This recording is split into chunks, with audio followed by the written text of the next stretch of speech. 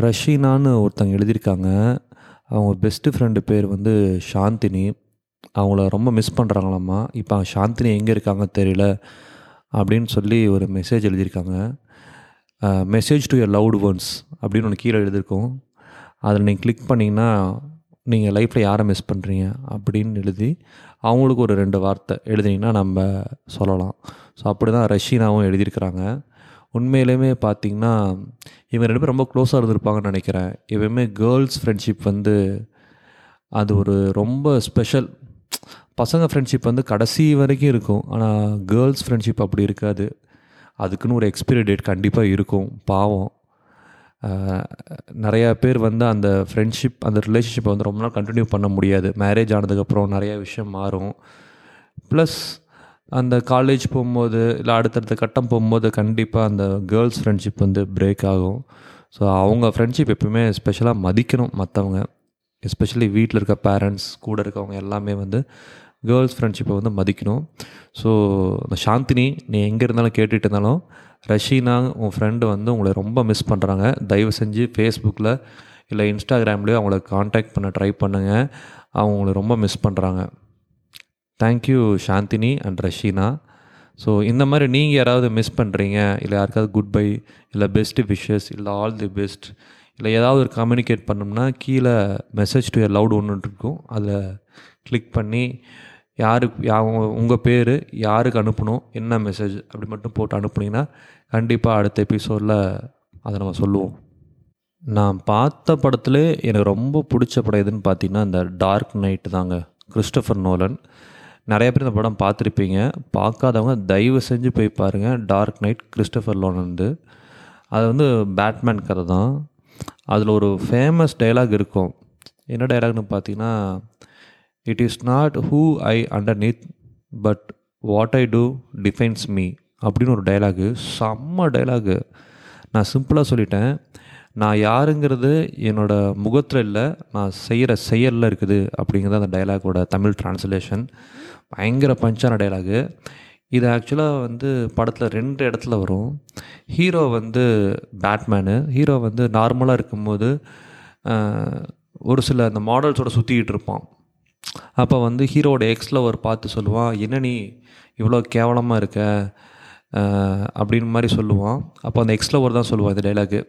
It is not who you are underneath what you do defines you அப்படின்னு சொல்லுவாள். Which means hero வந்து ரொம்ப என்ன சொல்கிறது, காசை இறச்சிக்கிட்டு தேவையில்லாமல் பொண்ணுக்கு பின்னாடி சுற்றிக்கிட்டு டைம் வேஸ்ட் பண்ணிகிட்டு இருக்கான்னு சொல்லி ஹீரோட்ட பார்த்து சொல்லுவான் அந்த எக்ஸ் லவ்வரு. இதே இன்னொரு இடத்துல பார்த்தீங்கன்னா அந்த ஹீரோ வந்து பேட்மேனாக இருப்பான். பேட்மேனாக இருந்து ஒரு சின்ன பையனை காப்பாற்றுவான். அப்போ அதே எக்ஸ் லவர் வந்து கேட்பா, உன் பேர் என்ன, கடைசியாக சொல்லிட்டு போயிரு அப்படின்னு கேட்கும்போது அவன் மாஸ்க் போட்டிருப்பான். இவளோட எக்ஸ் லவர்னு தெரியாது. அப்போ அதே டைலாக அவன் சொல்லுவான், it is not who I underneath what I do defines me அப்படின்னு சொல்லுவான். செம்ம கூஸ் பம்ப்ஸாக இருக்கும். அப்போ தான் அவளுக்கே தெரியும், ஓகே இவன் வந்து நம்ம நினைக்கிற மாதிரி இப்படி இல்லை, இவன் வந்து ஒரு பேட்மேன், இவன் சிட்டியே காப்பாற்றுற பேட்மேன், இந்த ஊர் மக்களே கொண்டாடுற பேட்மேன் இவன் தான் அப்படின்னு சொல்லிட்டு அவள் ரொம்ப பெருமையாக நினைப்பா. அந்த ஒரு சீன் வந்து பயங்கரமாக இருக்கும் தேட்டரில் பார்க்கும்போது. நான் இன்னமும் வந்து அந்த படம் பார்த்தா அந்த சீனை ரிப்பீட்டடாக பார்ப்பேன். It is not who I underneath what I do defines me அப்படின்ட்டு. இது எதுக்கடா இப்போ சொல்கிறேன் அப்படின்னு கேட்பீங்க. எனக்கு ஒரு சின்ன பெருமையாக இருக்குது. இந்த போட்காஸ்ட் பண்ணுறதுக்கு மூலிமா நம்ம ஏதோ இந்த சொசைட்டிக்கு ஏதோ பெருசாக கான்ட்ரிபியூட் பண்ணுறோம் அப்படிங்கிற ஒரு நினைப்பு எனக்கு இருந்துக்கிட்டே இருக்குது. ஒவ்வொரு தடவையும் என்னோடய எபிசோட் அப்லோட் பண்ணும்போது எனக்கு ரொம்ப கர்வமாகவும் ப்ரௌடாகவும் நான் ஃபீல் பண்ணுறேன். அது ஏன்னு எனக்கு தெரியல. இது ரொம்ப எனக்கு ப்ரௌட் மூமெண்ட் ஒவ்வொரு எபிசோடும் அப்லோட் பண்ணுறது. ஸோ அந்த மாதிரி தான் இந்த எபிசோடை நான் ப்ரௌடாக ஃபீல் பண்ணுறேன்.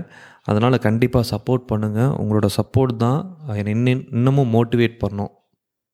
இன்னித்த எபிசோட்குள்ளே போகலாம். இன்னித்த எபிசோட் ரொம்ப ஷார்ட்டாக இருக்கும், பட் ரொம்ப இன்டென்ஸாக இருக்கும். ஒருத்தன் பார்த்திங்கன்னா இந்த பழைய அட்டைப்பெட்டியில் எடுத்து பார்த்துட்டு இருந்தான். அப்போ அவன் கண்ணில் பார்த்திங்கன்னா ஒரு பொலராய்டு கேமரா மாட்டும். பொலராய்டு இந்த கேமரா வந்து ஒரு 20 வருஷத்துக்கு முன்னாடி யூஸ் பண்ண கேமரா. அவனும் சின்ன வயசில் அதை யூஸ் பண்ணியிருந்தான். சரி இப்போ எப்படி தான் எடுக்குது அப்படின்னு சொல்லி கேமராவை எடுத்து பார்ப்பான். சரி எப்படி எதை ஃபோட்டோ எடுக்கலாம், எதை ஃபோட்டோ எடுக்கலாம்னு ரூமை சுற்றி பார்ப்பான். பார்த்தா ஒரு சின்ன லைட்டு மாதிரி இருக்கும், குண்டு பல்ப் மாதிரி. சரி அதை எடுக்கலாம் அப்படின்னு சொல்லிட்டு அந்த கேமராவை கிளிக் பண்ணுவான். கிளிக் பண்ண உடனே ஃபோட்டோ வரும். கிளிக் பண்ணால் ஃபோட்டோ வந்துச்சு. ஃபோட்டோவை எப்படி இது ஆட்டி பார்ப்பான். அப்படியே அந்த ஃபோட்டோவில் அந்த லைட்டு மட்டும் இல்லை, அந்த லைட்டு பக்கத்தில் ஒரு பெரிய க்ரீச்சர், நல்லா ஹைட்டாக, கை கால்லாம் நீளமாக, கருப்பாக ஒரு ஒரு மிருகம்.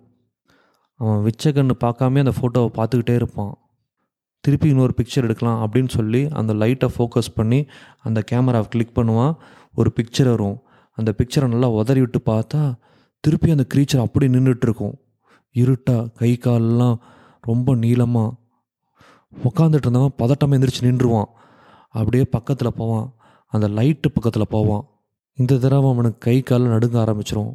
சரி எப்படி இன்னொரு பிக்சர் எடுக்கலாம் அப்படின்னு சொல்லிட்டு அந்த லைட்டு பக்கத்தில் வச்சு ஒரு பிக்சர் கிளிக் பண்ணுறான். ஃபோட்டோ வருது. உதறி பார்க்குறான், ஒன்றுமே இல்லை, அந்த லைட்டு மட்டும்தான் இருக்குது. என்னடா இது ஒன்றுமே இல்லை அப்படின்னு சொல்லி திரும்பி பார்ப்பான். அந்த க்ரீச்சர் அப்படியே நின்றுட்டுருக்கும். அடுத்த செகண்டு அவனும் அந்த க்ரீச்சரும் மறைஞ்சு போயிடுவாங்க. அட போடாங்க, இது என்ன இவ்வளோ மொக்கையாக இருக்குது அப்படின்னு நினைக்காதீங்க. இந்த சின்ன ஷார்ட் ஃபிலிமுக்கு வந்து கிட்டத்தட்ட 3.2 மில்லியன் வியூஸ் வந்திருக்குது. அதாவது ஒரு கேமரா, ஒரு ஆள், இதை வச்சு ஒரு இன்டென்ஸான த்ரில்லர் கொடுக்க முடியும்னா கண்டிப்பாக அந்த ஷார்ட் ஃபிலிம் டைரக்டருக்கு ஒரு பெரிய ஹேட்ஸ் ஆஃபு. இது பாருங்கள், யூடியூப்பில் இருக்கும், அவ்வளோ த்ரில்லிங்காக இருக்கும். கிட்டத்தட்ட 3 நிமிஷம் தான் இருக்கும் இந்த என்டையர் கிளிப்பே. ரொம்ப இன்ட்ரெஸ்டிங்காக இருக்கும். உங்களை எட்ஜ் ஆஃப் த சீட்டு உட்கார வச்சுருக்கோம் இந்த ஷார்ட் ஃபிலிமை. கண்டிப்பாக இந்த எபிசோட் உங்களுக்கு பிடிச்சிருக்குன்னு நினைக்கிறேன். ஸோ மறக்காமல் 5 ஸ்டார் ரேட்டிங் கொடுங்க. அதே மாதிரி ஃபீட்பேக், சஜஷன் இருந்துச்சுன்னா நீங்கள் அதை ஃபில் பண்ணி கொடுங்க. கண்டிப்பாக உங்களோட ஒவ்வொரு சஜஷனும் வந்து நான் எடுத்துக்கிறேன். அதுதான் வந்து எனக்கு ஒரு பெரிய மோட்டிவேட்டிங் ஃபேக்டர். ஸோ எந்த ஹெசிடேட்டும் பண்ணாமல் ஃபீட்பேக் எழுதுங்க. Thank you, bye. நான் திருப்பி இன்னொரு கேஸோட வரேன். பாய்.